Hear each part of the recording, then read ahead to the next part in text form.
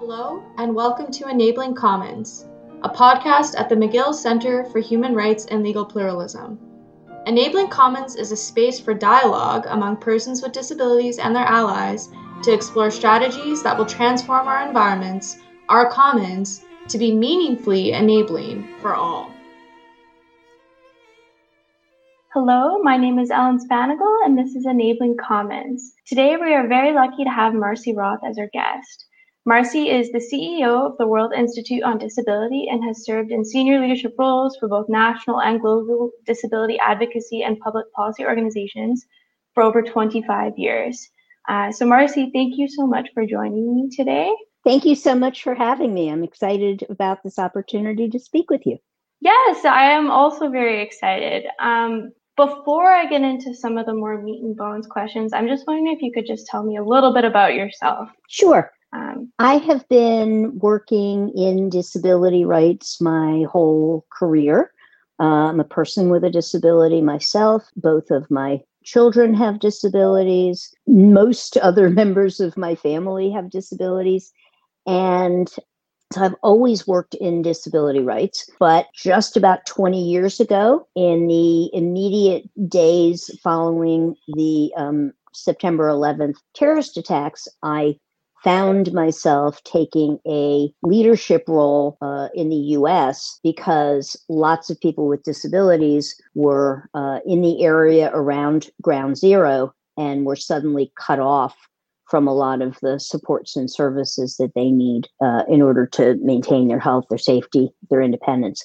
And so that began a 20-year journey for me in which my focus on disability rights took a much more laser view of what happens for people with disabilities before, during, and after disasters. I've been with the World Institute on Disability for just a little over a year. I had previously spent almost 8 years leading a U.S. government initiative around the Federal Emergency Management Agency's commitment to disability inclusion. I've spent many years now working globally on disability inclusive disaster risk reduction, very involved with the development and implementation of the Sendai framework, and currently very involved with the United Nations around the humanitarian action initiatives for persons with disabilities, and as well the implementation of the UN disability inclusion strategy. That's a short version of some of what I've been working on. So short, but definitely still very hefty. There's a lot there. You have a lot of experience in different areas of disability rights for sure. But I'm wondering, given, your 25-year experience, when exactly did you start to include climate change in your work to advance the rights of persons with disabilities? I know you mentioned the Sendai framework, but I'm wondering if you could elaborate a little bit on when you became involved with the intersection of disability and climate change. Well, it's interesting because my very earliest involvement in disability rights, I was a high school student, and the first Earth Day was in 1970, and I found myself working at a glass recycling center, and that was really sort of the first time that I began to think about our global home, Mother Earth, and the climate that we are so affected by, even something that came into my awareness. Over the years, as more of my focus was on extreme weather and on the issues of migration for people with disabilities who are so often left behind, issues around building better after disasters and universal design, and the many opportunities to not just meet legal requirements or building standards, but in fact to create living environments that are equitable, that are accessible for everyone, that community resilience is really only possible when people with disabilities and everybody else are able to access the environment. So it's always been just sort of a natural part of what I do. But it wasn't until climate change, and I'm making air quotes as I say this, climate change and the Sustainable Development Goals and the beginning to be aware of both the intersections and the silos between so much of the work going on around me that I started to really think about where the climate justice work overlays the work in all of these other key areas. And quite honestly, I have been alarmed and remain pretty concerned about the fact that everything is still so siloed. And for, as we talk about disabilities, it's especially important that we make sure that we're busting through any of those silos. We have a saying in the disability community, nothing about us without us. And while disability organizations may not contribute massively to reducing the carbon footprint, we certainly, whether it's transportation or, we could, and we'll probably get into more of this in our discussion, but people with disabilities, disability-led organizations, local community justice work are all very interwoven and intersectional if we allow them to be. Thank you. Thank you so much for elaborating a little bit on that. Mm-hmm. You brought up the idea of community resilience and mm-hmm. relying on the knowledge of local disability-led organizations. Mm-hmm. I'm wondering if you could tell me a little bit more about that in relation to what you have learned about disaster preparedness mm-hmm. and emergency response over the years. Mm-hmm. So this could be in relation to, the area around Ground Zero, but also just in general, what have you learned about disaster preparedness and community resilience among disability-led organizations, mm-hmm. but also just persons with disabilities themselves mm-hmm. and their community? Mm-hmm. And what are some of those takeaways that we could apply in the same way to responses to the climate crisis, mm-hmm. but even just generally, right, in the context of COVID too? Good. Yeah. So, having worked for the U.S. federal government throughout the Obama administration and having worked globally with government for many, many years, I have seen a tremendous amount of money invested in what's referred to as preparedness. And we could talk about lots and lots of recent disasters, whether, we're talking about hurricanes or wildfires or tornadoes or cyclones or mudslides, floods. I could go through that whole list of the things that are sort of described as natural disasters. But if you look at what's been happening with all of those, and then you look at COVID, all that investment in preparedness hasn't much helped anybody.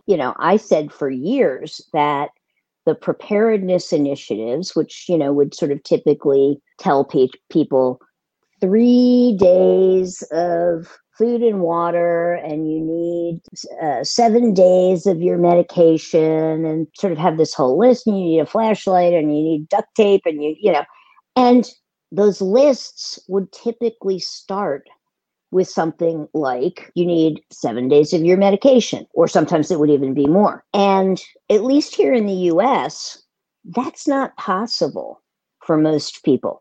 If you try to get an extra supply of your medication, your insurance provider or the federal government, if they are providing your medical insurance, you're not going to get an extra 7 days of medication.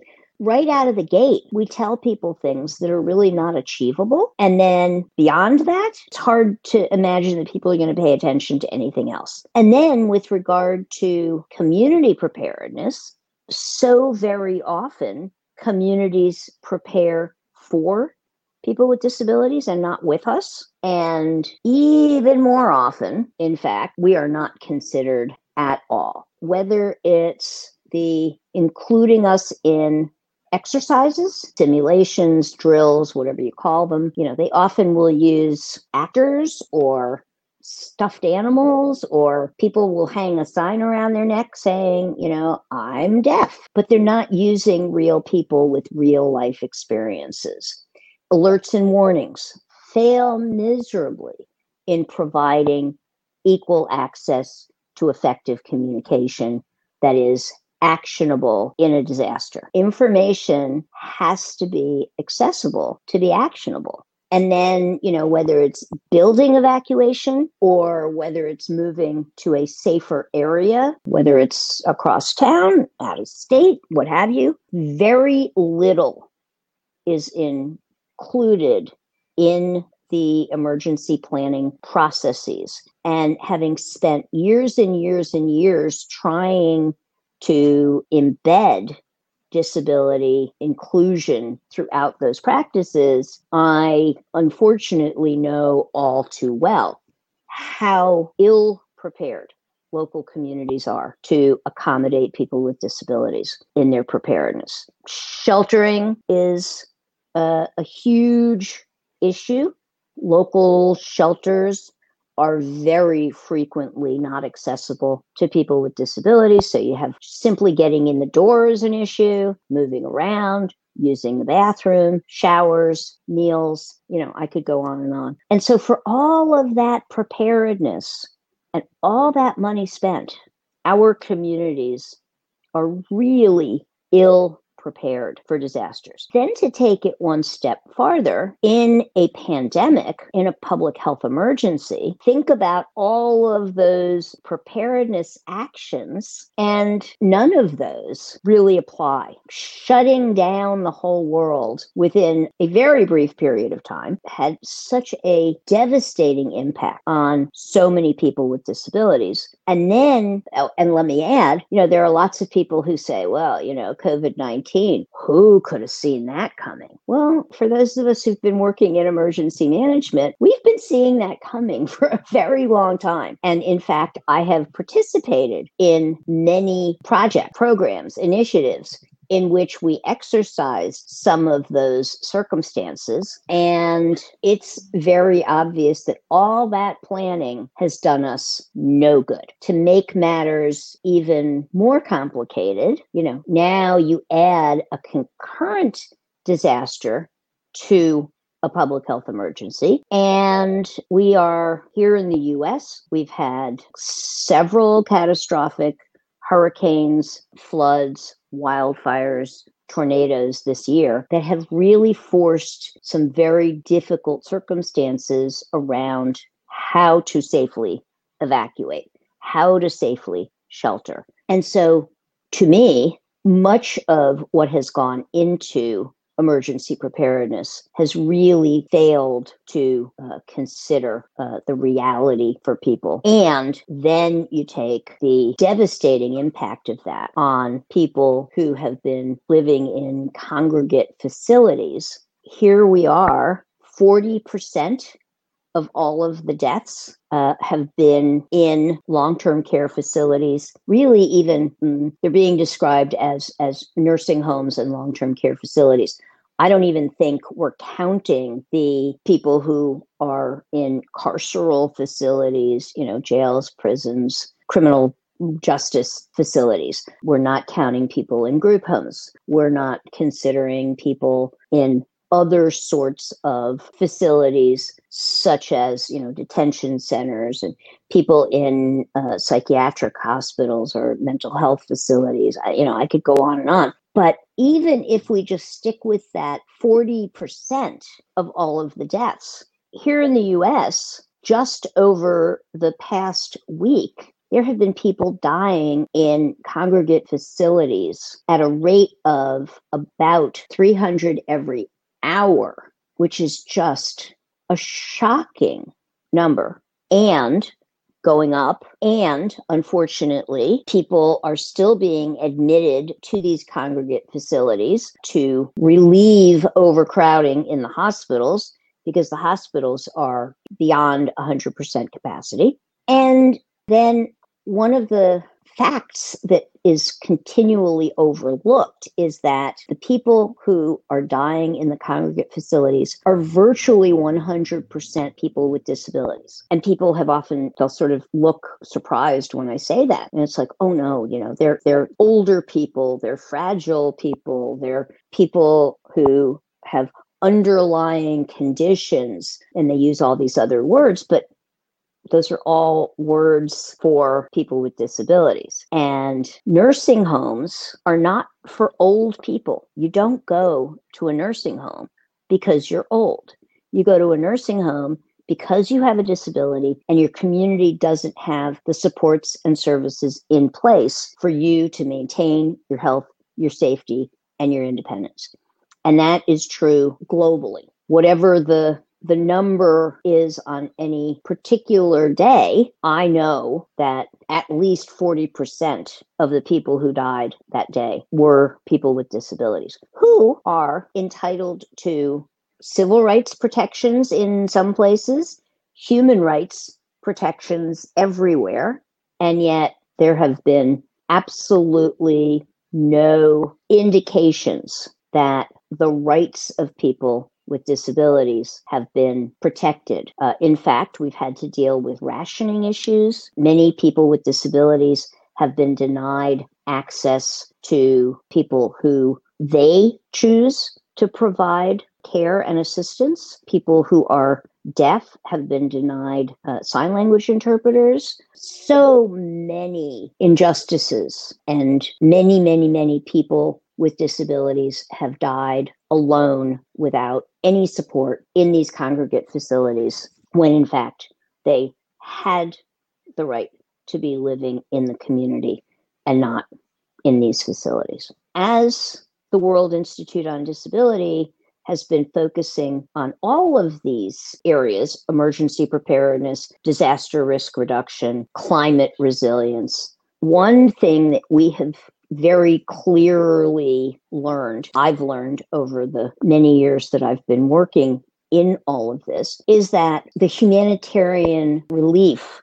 that comes to communities in crisis, whether it's because of slow moving disasters secondary to climate change, or rapid onset disasters, maybe climate related, maybe not. In almost every case, local disability-led organizations are completely left out of any of the more traditional humanitarian relief resources. And so earlier this year, we started a founded global alliance. It's called the Global Alliance for Disaster Resource Acceleration. And it is a collaborative between disability-led organizations, corporate and foundation funders, allies, accomplices, who are working together to match the people who have resources, like the corporations and the foundations, to match them with those local disability-led organizations to rapidly respond and support those local communities in their most challenging times. We've held a number of town hall meetings. We've had participants from now 69 countries. Our most recent event was a summit led by young people with disabilities, talking about their role in climate change, climate justice, disability rights, humanitarian action. And we're very excited about the opportunity to match those local folks and the leaders from our communities who are taking all of this forward with corporate and foundation folks who typically don't see their support going directly to the folks on the ground.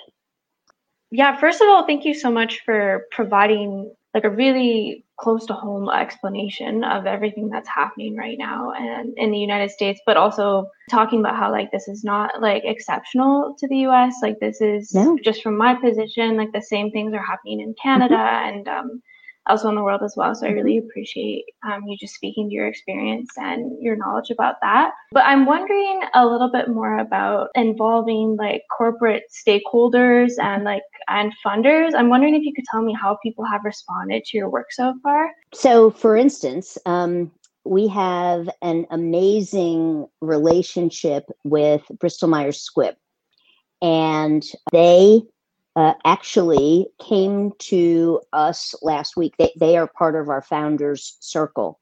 And they came to us last week because they operate globally and they operate in Colombia, which was very hard hit by Hurricane Iota last week.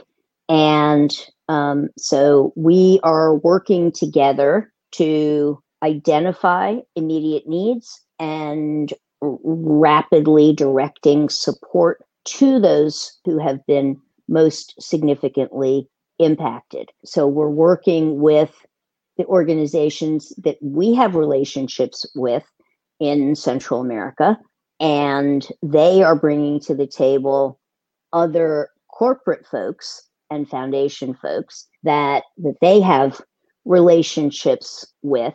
And as of yesterday, they have begun a fundraising initiative with their employees that the company is matching 2-to-1 all donations from their employees.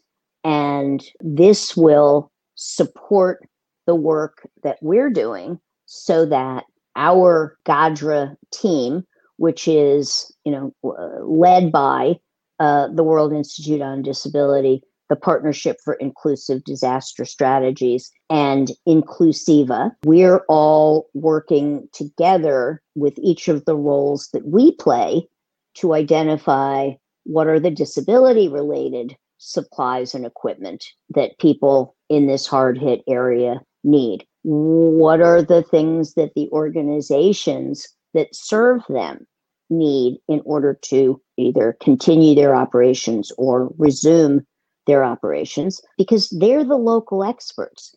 They're the folks who know what the needs are in their community. And what goes wrong so much of the time is that the generosity of humanitarian relief never really quite makes it to the local folks on the ground. And so right now, as we speak, we are shifting that paradigm to address the immediate housing needs, the immediate disability-related needs, the healthcare, but basic clean water and food and building supplies and transportation issues that people with disabilities and the organizations led by people with disabilities are left out of. And surely Hurricane Iota and all of those that preceded it this year were very much a result of climate change. But there has been very little justice in terms of the equitable focus on accessibility, on equal access for all of the people impacted by those climate-related disasters. Certainly in an atmosphere of COVID, as you can imagine, people with disabilities are in so much more jeopardy. And so whether it's providing the kinds of support that keeps people out of those dangerous congregate facilities, or whether it's just simply getting personal protective equipment to disaster-impacted people with disabilities and the organizations that are serving them, the wheels of relief move far too slowly, and they fall very far from those small organizations fighting to keep people alive. And so GADRA is a gap filler. That's what we're about. We're not replacing something. We're filling the gaps with folks who want to do the next right thing and want to make sure that it's getting to the right people. And then we continue to work with those folks to be ready for the next disaster, the next climate-related impact that community is going to need to deal with. One of our sayings is that GADRA is disrupting exclusion and accelerating radical inclusion. It's a focus on eliminating the typical exclusion of those organizations and people with disabilities and accelerating their inclusion in ways that are radical because we have typically failed miserably in accounting for, making room, lifting up leaders to assume those important leadership roles.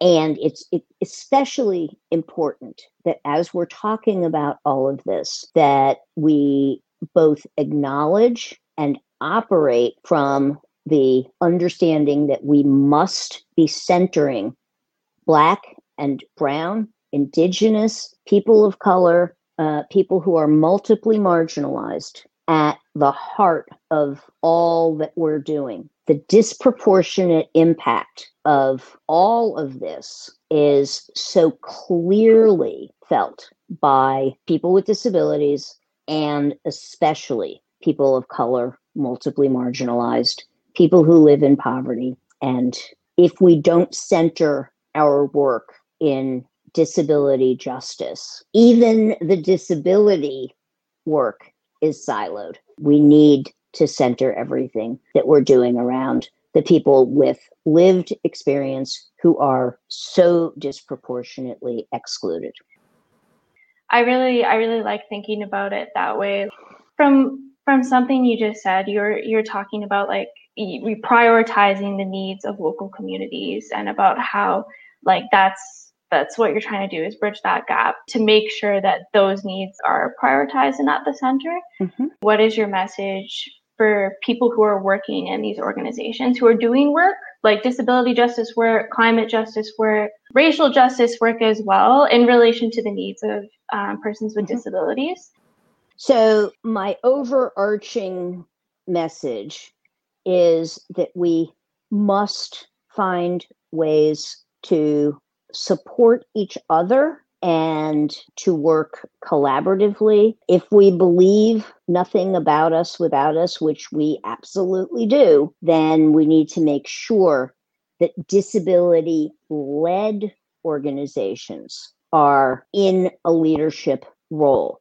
You know, there's a lot of organizations that think they're disability-led organizations because they may have a staff leader who has a disability, but we operate from the Convention for the Rights of Persons with Disabilities definition, which I'll take a moment and share. WID defines disability-led organizations or disabled persons organizations.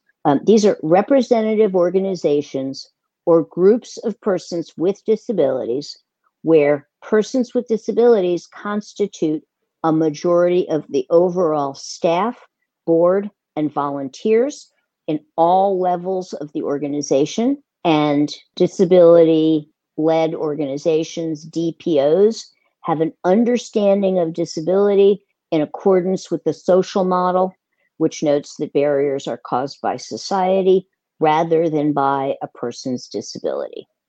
And it's, particularly important to make that distinction because there are lots of organizations that serve people with disabilities who, many of whom approach disability from more of a medical model, but many organizations who are not intentionally disability-led, intentionally governed by people with disabilities. So that's one of the important messages from my perspective. If there aren't disability-led organizations at your leadership table. And if we're not being accommodated with the accessibility accommodations that we require, then we're really not at your table. Until we're getting that part right, just like I said earlier about resilience, communities will never be resilient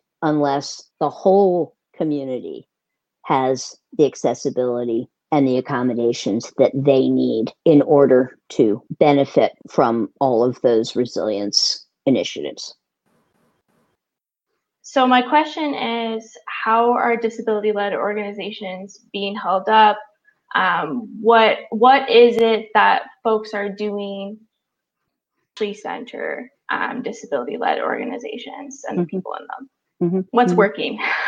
Supporting these organizations rather than funding organizations that are disability service organizations or organizations that have a very important mission, but that are not the organizations led by people with lived experience intentionally. If funders are really committed to bona fide inclusion of people with disabilities as leaders, not offering a place at the table or not being authentic about offering that place at the table, sort of like, I would very much like to participate, but I might be a person who needs a sign language interpreter in order to participate. Well, we don't have a budget for that. Or maybe we can find somebody to donate those services. Those are examples of miserably failing to be authentic in wanting to include people with disabilities. Oftentimes, we mean some people with disabilities, but we're not really talking about people with intellectual disabilities or psychosocial disabilities. We're not really serious about people who don't speak English. Those are some of the things that really can't be afterthoughts. They can't be nice to have. They need to be legitimate elements of an organization's commitment to disability inclusion.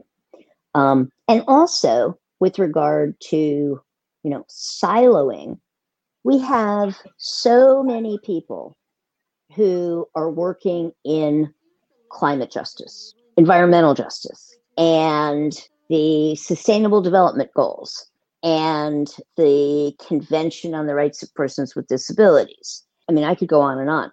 Public health emergencies versus, extreme weather emergencies. I mean, there's all these silos with a very laser focus. And unfortunately, for people with disabilities and disability-led organizations, it's very hard to be at all of those tables and having to convince everyone that accessibility is an imperative. And yet, if we're not at those tables, accessibility falls right off the priority list. I believe there needs to be sort of a core set of values, principles, standards that are not just words, but words into action without exceptions. As you were saying, this has obviously been a trying couple of months. I don't have the words, but I'm wondering, just in terms of your own self-care and also your own vision for moving forward and keeping going, what is something that is at the forefront of your mind during this period in relation to disability justice? I'm happy to actually go personal, because this has been an amazing time. It has been, the genocide of people with disabilities in congregate facilities.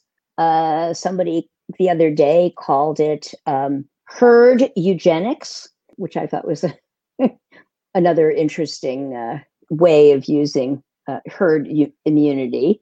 So first and foremost, I have been devastated by the lack of focus on our siblings in those congregate facilities. And, even today, as COVID is absolutely out of control, it's not too late for the people who have not yet been impacted by the failures of our systems. For me, the part of all of this that has absolutely been the hardest has been the lack of care, lack of attention, lack of importance, lack of humanity towards people with disabilities in facilities. The failures to improve home and community-based services to keep people out of facilities, devastating. The fact that we've had to argue about the rationing of care, that rationing of care should never be predicated on what someone's perception is of the value of someone else, and denying people the supports and services that they need. I mean, it's just all of that has been incredibly disheartening. So self-care for me, as a person who, I have a lot of chronic pain, and I also have a lot of stamina issues at times. And so for me, working from home and not being constantly on planes has actually been wonderful. It has made it possible for the World Institute on Disability to operate more broadly. And, we're very fortunate. We were able to very seamlessly move our operations from a lot of in-person to totally remote operations. Many, many, many people are not fortunate in that way. And while many people with disabilities have lost their jobs, we are confident that savvy companies are really in a position to hire lots more people with disabilities because of the accommodations that become more readily available. So we are very hopeful that multiply marginalized people with disabilities, rather than being excluded, in fact, this is a time when great opportunities lie ahead. So my parting statement to all of us is, I appreciate the buzz around building back better. I would strongly encourage that we're building forward better. We do not want to go back. We want to move forward. So let's build forward better from here. Yeah, I really like that. Building forward together. So I just wanted to give a super heartfelt thank you. You bet. From the bottom of my heart for taking the time to talk to me today. And sure. Yeah, just for sharing all of your knowledge. It's you have such an interesting perspective as your position as CEO, and then also your experience. So thank you. And I'd love to keep talking. Thank you for listening to Enabling Commons. Stay tuned for our next episode and take care.